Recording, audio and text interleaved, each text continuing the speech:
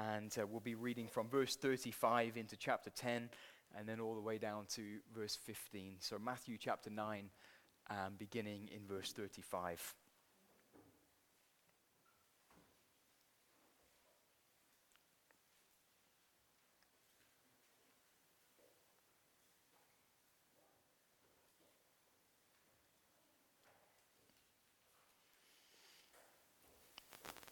And Jesus went throughout all the cities and villages, teaching in their synagogues and proclaiming the gospel of the kingdom and healing every disease and every affliction.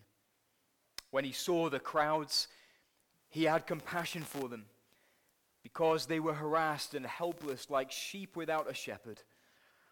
Then he said to his disciples, "The harvest is plentiful, but the laborers are few. Therefore pray earnestly to the Lord of the harvest to send out laborers into his harvest." And he called to him his 12 disciples and gave them authority over unclean spirits to cast them out and to heal every disease and every affliction. The names of the 12 apostles are these: first, Simon, who is called Peter, and Andrew his brother, James the son of Zebedee, and John his brother, Philip and Bartholomew, Thomas and Matthew the tax collector, James the son of Alphaeus, and Thaddeus, Simon the Canaanian, and Judas Iscariot who betrayed him. These 12 Jesus sent out, instructing them, "Go nowhere among the Gentiles and enter no town of the Samaritans, but go rather to the lost sheep of the house of Israel. And proclaim as you go, saying, the kingdom of heaven is at hand. Heal the sick, raise the dead, cleanse lepers, cast out demons. You receive without paying, give without pay. Acquire no gold, nor silver, nor copper for your belts, no bag for your journey, nor 2 tunics, nor sandals, nor a staff, for the laborer deserves his food. And whatever town or village you enter, find out who is worthy in it and stay there until you depart. As you enter the house, greet it. And if the house is worthy, let your peace come upon it. But if it is not worthy, let your peace return to you. And if anyone will not receive you or listen to your words, shake off the dust from your feet when you leave that house or town. Truly I say to you, it will be more bearable on the day of judgment for the land of Sodom and Gomorrah than for that town. Amen. I've been a follower of the Lord Jesus Christ since I was 10. That's 56 years. In ministry, I have believed that the Bible is to be utterly central because it is the absolute word of God to our lives. I believe that the gospel is the means by which God glorifies himself and saves us so that we learn to be disciples of his Son, the Lord Jesus. And it is that gospel which enables us to live. It is the power of God to salvation. I came here in 1992. I'm not trying to reminisce. Okay, we will. No, we won't. And that's what I believed. And that's what I still believe today. And there is no reason to change that. Because the Christian life is all about Jesus. And when we start with Jesus, then we're on safe ground. Start anywhere else, you'll end up at the wrong conclusions. And even worse. So I want to take you to Matthew chapter 9, the end of that chapter, into chapter 10, and look at the mission-minded Jesus. The mission-minded Jesus.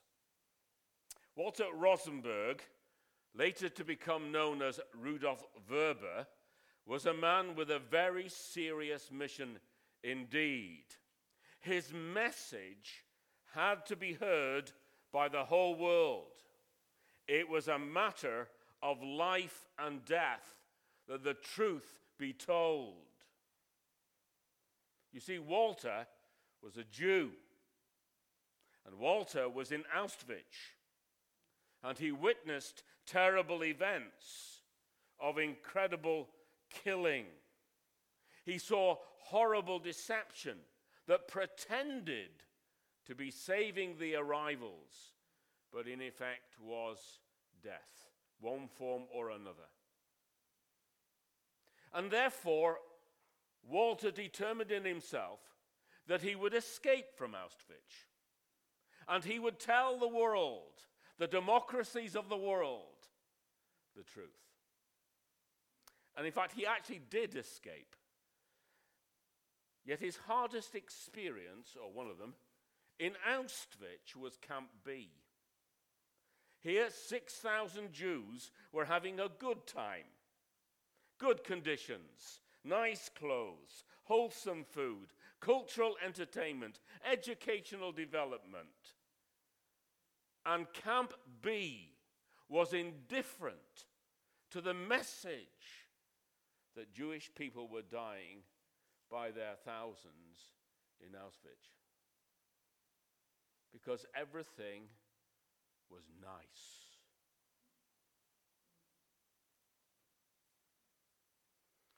In reality, Camp B was a show camp for the Red Cross to continue the deception to the world that there was nothing bad and evil happening in Auschwitz.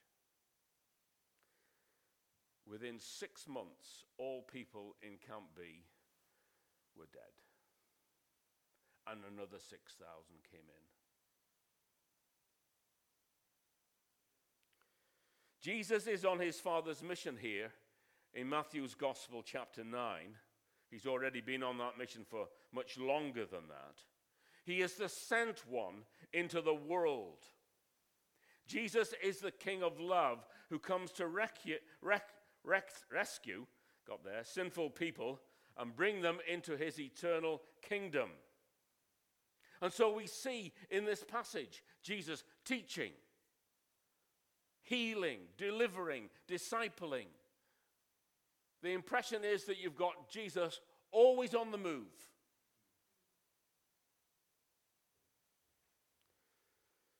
Because he realized, and his message was, the kingdom has come near, and inviting people into his kingdom. Because, let's hear it this evening, to be ruled by Jesus, my friends, is to be saved.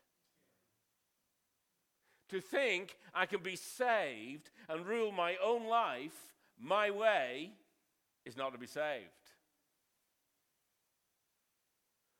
Before we became Christians, if you are a Christian, you were ruling your life, or at least you thought you were.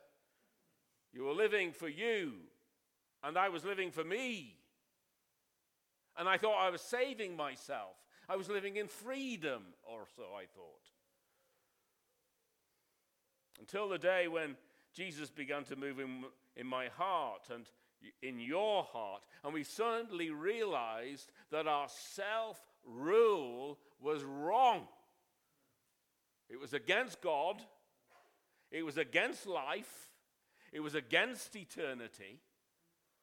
And therefore had to be repented of. And so Jesus comes into our lives to save us because of his death on the cross and his resurrection from the dead. You still believe in that, don't you, here? Yes.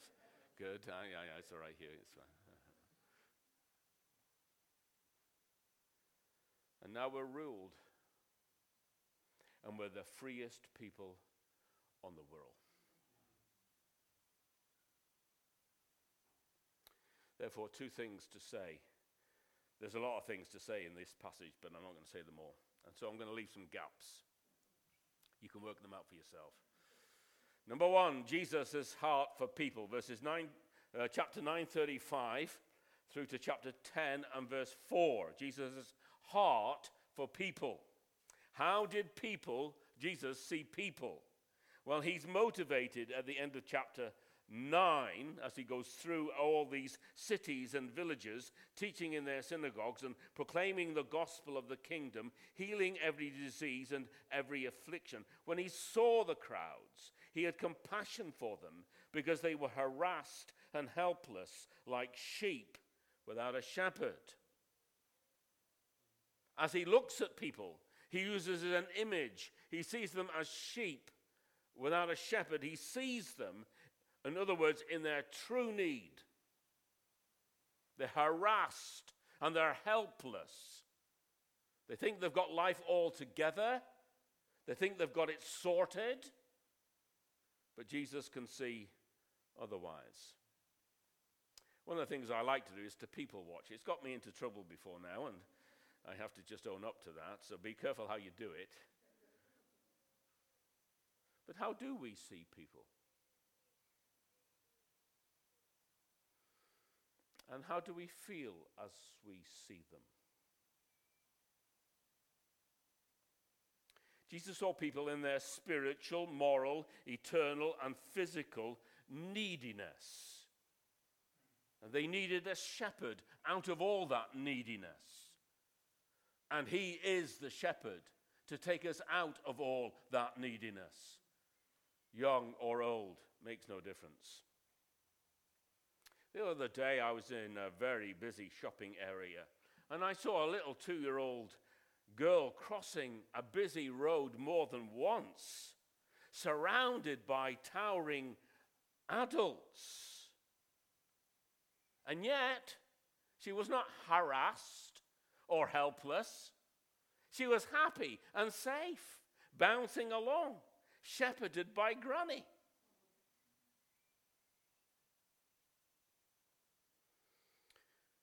You see, when we are ruled and saved by Jesus, who is the King of love, then there is there is significant happiness and incredible safety. Because ultimately all our neediness is met by Jesus, spiritually and morally now, and relationally now, and physically one day we will all be healed and all be raised from the dead, and we'll live in a new creation in which there is only righteousness and peace. So all the miracles that you see in the Gospels are windows to a new world. No, we don't all get healed now. Supernaturally, I mean. And sometimes we do. Be thankful if we do. But nonetheless, you see that our neediness is comprehensively met. Jesus has a heart for people. In the darkness we were waiting, without hope, without light, till from heaven you came running. There was mercy in your eyes. Jesus is not indifferent towards us. He's not indifferent to our need. Jesus wants to save us into his best and our perfect good. For God so loved the world that he gave his only Son, that whoever believes in him should not perish, but have eternal life. And I don't know you all, so I want to say this to you. Maybe this evening you have to leave your self-rule and you have to come under the rule of Jesus and be saved forever into his best, which will be your best. Don't think you know what is best for your life, because you don't. And neither do I. And take it, if a 66-year-old man is allowed to say anything these days, then I would like to say, I can say that with good confidence. And I've road tested Jesus in my own way for 56 years. And I pray there'll be no turning back from that. Jesus' heart for people. And in his compassion, Jesus, in this passage, urges his followers to pray that he, the Lord Jesus, might send out more mission-minded workers, kingdom workers, to have his compassion for the eternal needs of people. So Jesus can save more people and rule over more people. And I believe that this is a kind of prayer that will be prayed among you as a fellowship of people, so I am understanding that and acknowledging it. It should be a prayer that is prayed in every gospel church every single week. Lord, send more people out into your world, into the universal need of people in all nations, that they may hear of you and be saved. Now that takes different forms, in case we're all putting it into one form. It may be church planting. It could be personal witness. It could be cross-cultural mission to Japan or somewhere else. Preaching, as I am this evening, or trying to. Maybe planned events, giving a book to a friend, recommending a podcast, doing a course with somebody, reading the Bible with a friend. And do you know something? When you're doing that, that's what Jesus is actually involved in with you.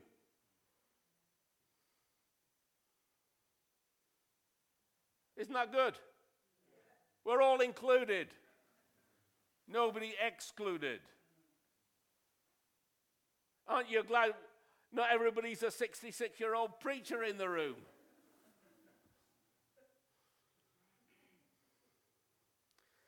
Though I'm glad that Jesus uses 66-year-old preachers or any others, whatever age.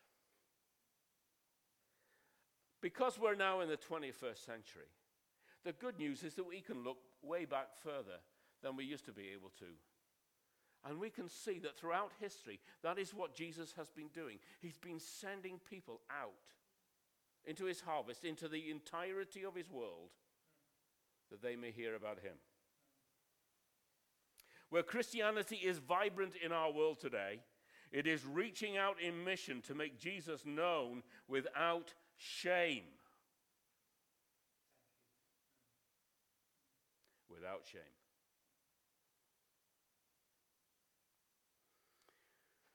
And therefore, just to remind you, beginning of chapter 10, that the Lord Jesus calls the whole church into this mission.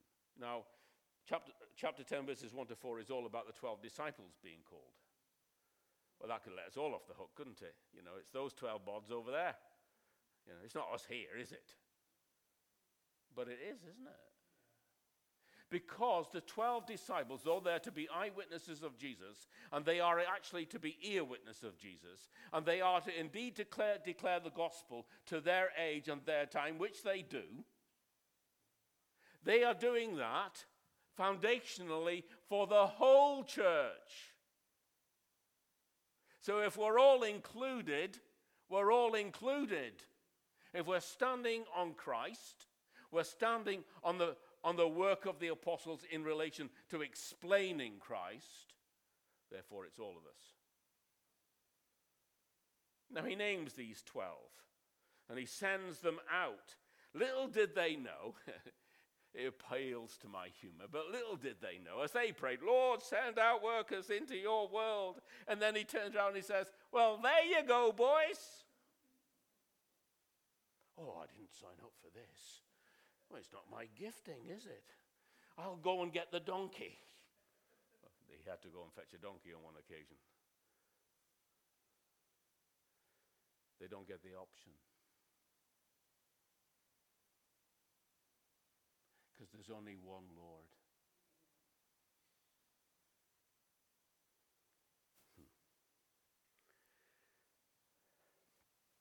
Jesus chooses and names these 12. And he, in effect, is saying to these 12 men, you are mine for my mission to make me known. That's your purpose in life. You are mine for my mission to make me known. Chris Wright has said this, quote, it is not so much the case that God has a mission for his church in the world, but that God has a church for his mission in the world. That changes it, doesn't it? Mission was not made for the church. Church was made for the mission. God's mission. And we are most in line, my friends, with God and his mission when we follow Jesus in proclaiming the good news, doing good works, and discipling followers. We are most in line.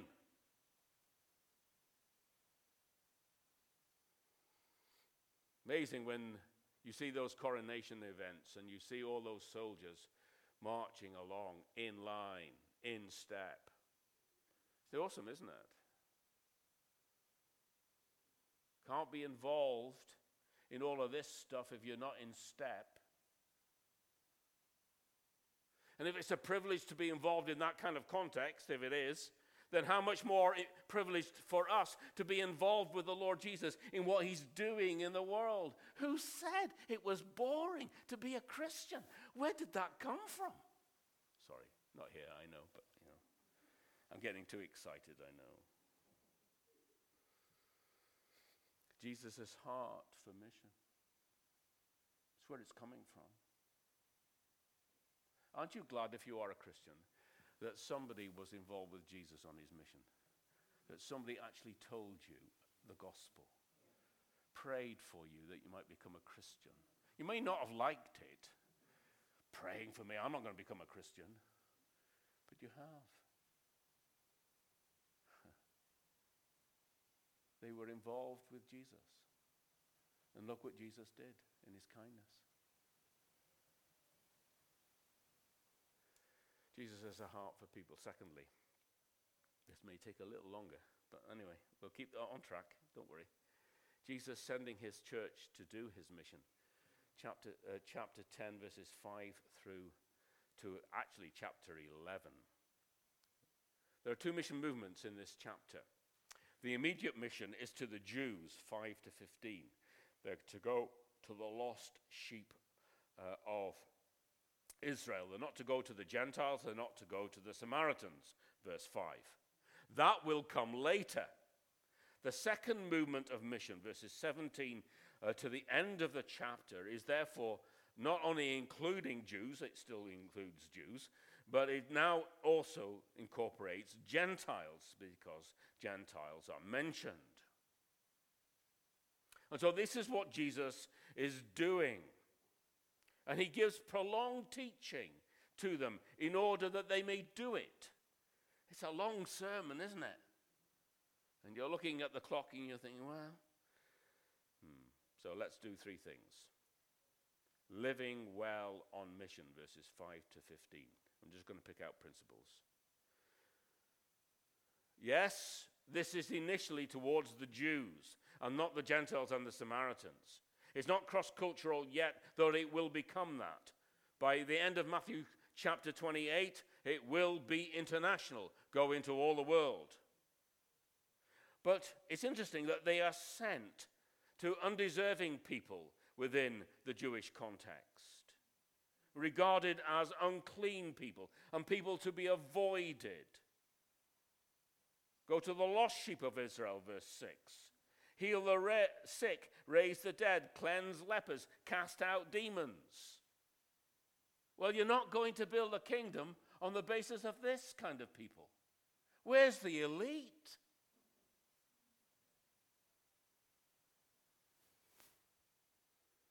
Where's the rich people with all the money?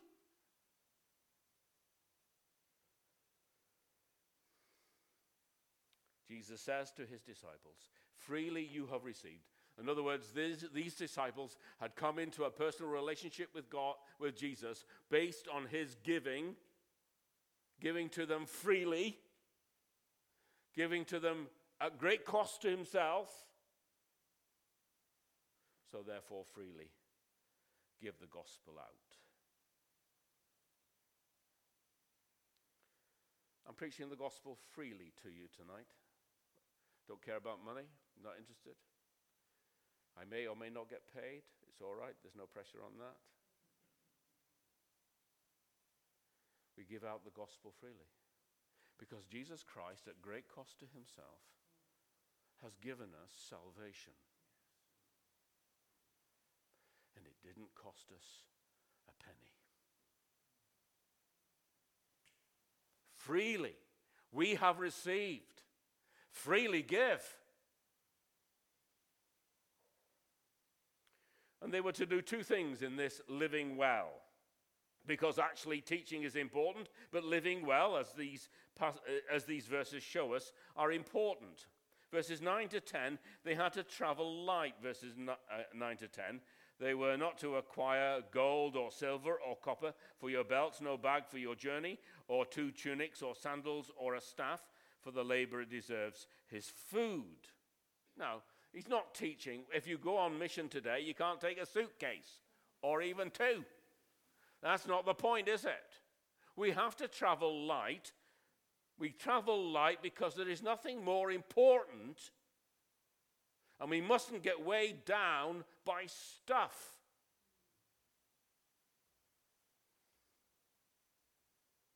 We're also going to minister to the poor, and so we need to be able to identify with the poor. And as these disciples moved around Israel, they were to make themselves vulnerable and show that they too were needy, in need of the help of others. An Ethiopian immigrant came to this country many, many years ago. He is now a pastor in London. He was interviewed at Word Alive. And his experience of doing this, and he had to come to this country for safety reasons, he discovered that this nation was a giving nation, and he was deeply grateful for it. Deeply grateful. But then he said something almost within an aside. He said this, "But unless you receive from me an immigrant, you have not treated me as a human being." Unless you receive from me, you're not treating me as a human being. He said, therefore, this nation needs to also learn not just to give, but humility. Because he said in a question, maybe God is calling immigrants like me from Ethiopia into this nation to help you with the gospel mission of making Jesus known to the nations. It would take humility to believe that, wouldn't it? Living well, you see. Not only were they to travel light, they were also to live at peace, verse 13. They were to show gratitude to any kindness extended. But sometimes there would be hostility. And then in verse 14, their reaction would be just to leave the place, shake the dust from your feet, and move on in mission. It's a non-violent sign. A non-violent sign that said to this community, you have rejected the Lord Jesus Christ and his eternal kingdom that is there to meet your neediness. And that's a serious thing. But they don't get into revenge, and they don't get into retaliation and a big nasty fight, believing it's in the name of Jesus, because it's not.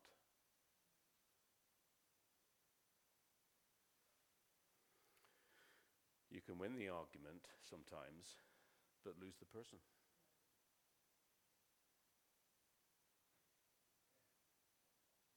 It is serious to reject the King of Love. It is serious to be indifferent to the message. It is serious to be Camp B, isn't it, spiritually?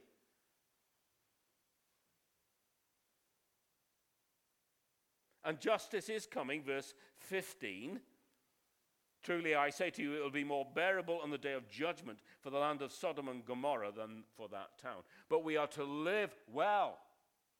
And the justice of God coming in the person of the Lord Jesus frees me to go and love people who are hostile to Jesus. Now, I have lived that out in small ways. And I've always been moaning and complaining in my heart. Why should I move to them? They're the ones that did wrong.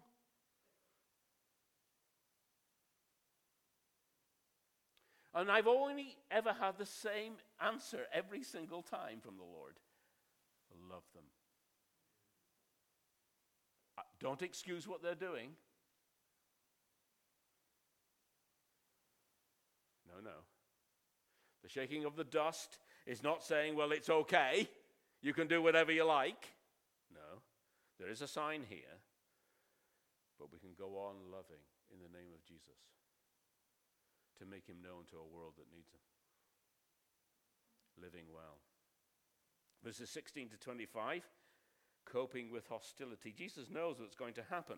As he moves forward now into the more Gentile mission that will take place, though still including the Jews, here is wolves. He's sending people out among people who are like wolves, and wolves are very dangerous things for sheep. And therefore we need two gospel behaviors of verse 16 to deal with hostility. That's the character. That's the context. Behold, I'm sending you out as sheep, verse 16, in the midst of wolves, so be wise as serpents and as innocent as doves. Wise as servants. There's the character that we need to display when we come under pressure. The original serpent in Eden was sinfully clever as he deceived to death humanity. Satan thought out, how can I win? In all my craftiness. And we need to be wise. We need to be understanding humanity. We need to outthink them. We need to outlive them. We can't go into sinful scheming or wrong tactics. We're on mission under Jesus and for Jesus, but let's wise up as we relate to people. Because there are just some things that are not helpful in our relationships with people. We're not thinking how to live. They're always thinking how to live, aren't they? Aren't they? Yes, they are. All the time. I had a conversation with our neighbor today. She's thinking how to live, how to get the guttering done in her house and all kinds of other things she's got scheming going on. She's thinking all the time. Well, we're to be as wise as servants under Jesus. But we're also to be as innocent as doves. There is to be nothing shady in our witness. There is to be a transparent purity that displays Jesus, the truth. Verse 17 says, yes, there will be persecution. There will be Jewish flogging in synagogues. And then there will be, in verse 18, you'll be dragged towards Gentile kings and rulers. And you're to be a witness for the Lord Jesus in that context. And the temptation would maybe to compromise, maybe to make a deal. Innocent as doves. We're followers of the Lord Jesus. He is our master, and therefore we should expect the same treatment from the world, verses 24 to 25, as he got from the world.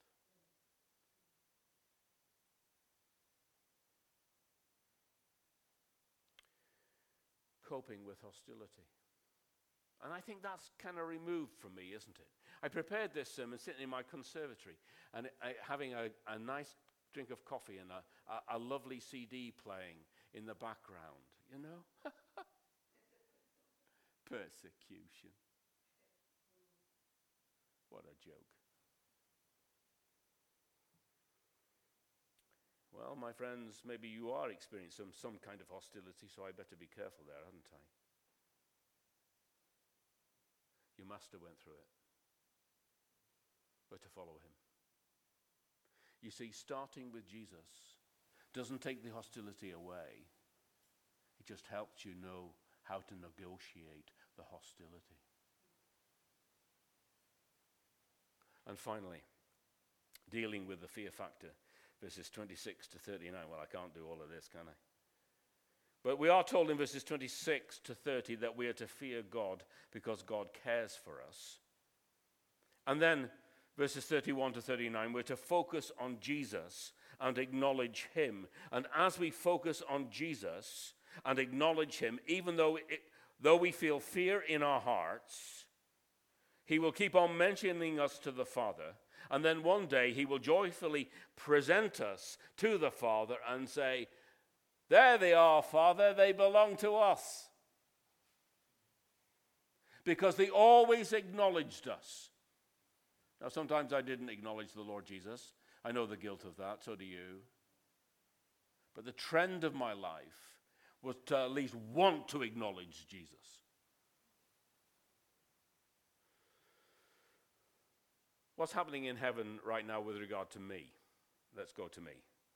Oh, there's Morris being faithful in Hoylake Evangelical Church. When Hugh was standing here, I assume it was you this morning, Hugh, it was going your way. That's all right, isn't it? He's truly one of ours.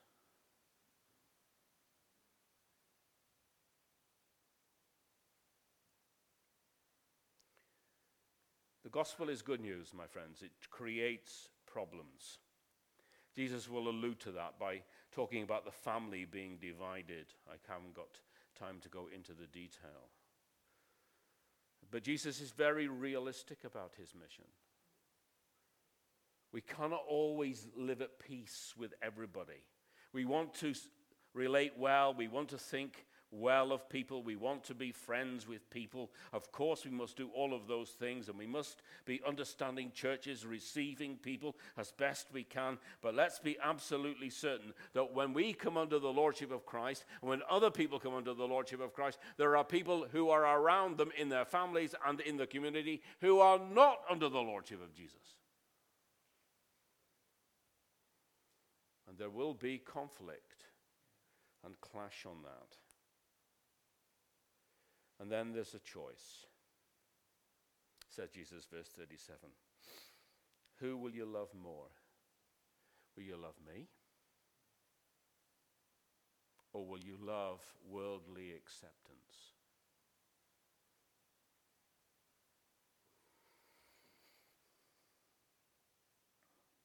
As I finish now, and I am finishing here, whoever does not take up their cross, says Jesus, and follow me is not worthy of me. And anyone who finds his life will lose it, and anyone who loses his life because of me will find it. See, when I'm faced with the pressure, do I save my life in self-interest, but ultimately I lose it? Or do I lose it in the sense that maybe people walk away from me, or people give me a hard time, but I save it forever? So how does this work? How does this work in people who are not Christians? And how does this work in your life and my life as we go on mission and tell people about Jesus? I tell you one story and we're done. Rachel Gilson is a same-sex attracted person. She'd had many sexual relationships of a passing nature. But then she entered into a deep and committed relationship with another woman. But this ended just as Rachel went to study at Yale University. Rachel was devastated and extremely angry. One night she was looking at the books on a fellow student's shelf, and one title caught her eye, Mere Christianity by C.S. Lewis. Now, Rachel was an atheist and had never studied Jesus in any way, had imbibed much of the thinking about Jesus from all kinds of other sources. So she stole the book and was captivated by Jesus and surprised by him and the incredible love that he was offering her, offering to save her life and to rule her life. But now the pain entered her heart. She could not have Jesus and same-sex relationships. She couldn't have both. And she was a dilemma in that, and there was pain involved in all of that. But it just so happened that she had a friend studying theology at Yale, so she asked him, and he said, "It's all right," he said, "because you can have Jesus and you can have same-sex relationships because the Bible is wrong about same-sex relationships. It's been misinterpreted, you see." Well, Rachel had some temporary relief, but the thing about Rachel was that she read the Bible. So she went back to the Bible, to all the passages that had been referred to. And her conclusion was this, that actually these passages did not allow her to have same-sex relationships. Now there's a problem, isn't there? She comes to the cross now, the crossroads, if you want. Does she turn away and save her same-sex relationships and lose her life? Or does she turn away from her same-sex relationships and her self-willed living and all the other stuff that was going on and save it by being ruled by the most incredible love that she'd ever actually thought about and encountered?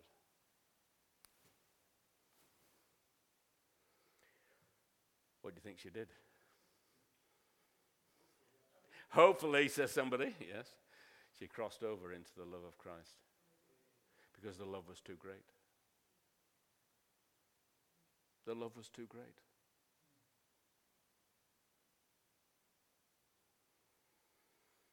Jesus is on mission, my friends. And no one is off limits. He's not indifferent. He understands the struggles. But when the pressure comes down upon people who don't know Jesus, are they going to save their life or save their self-willed life and ultimately lose it? Because we all die. Or do they turn away from their sin, whatever form it is, and cross into the most incredible love that could ever be offered to any human being? What does that have to say to us about mission? Well, it's the same thing, isn't it? I'm under pressure because of Jesus. I'm trying to be wise and wise as a serpent and as innocent as a dove. I'm trying to relate well to people and understand them. There comes a point in that conversation when they have a decision to make, that we have a decision to make. Do we save our lives and retain being well thought of? A nice bloke, if I am, or woman?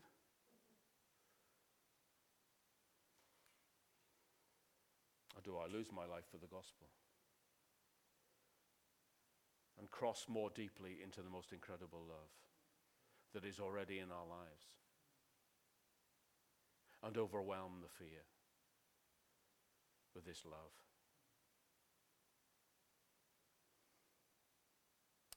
Freely we have received, so let us freely give to people who are like sheep without a shepherd. There is nothing more serious to Jesus than that his message, a message of life and eternity, gets out. We must not be, as God's people can't be, full of indifference because of a nice life. We want people to live forever in Christ's beautiful, forgiving love. So we offer our lives afresh this night and say, keep on sending us out in whatever way is appropriate to our kind of personality and character.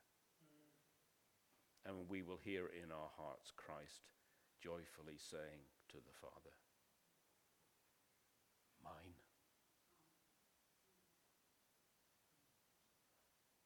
Let us pray.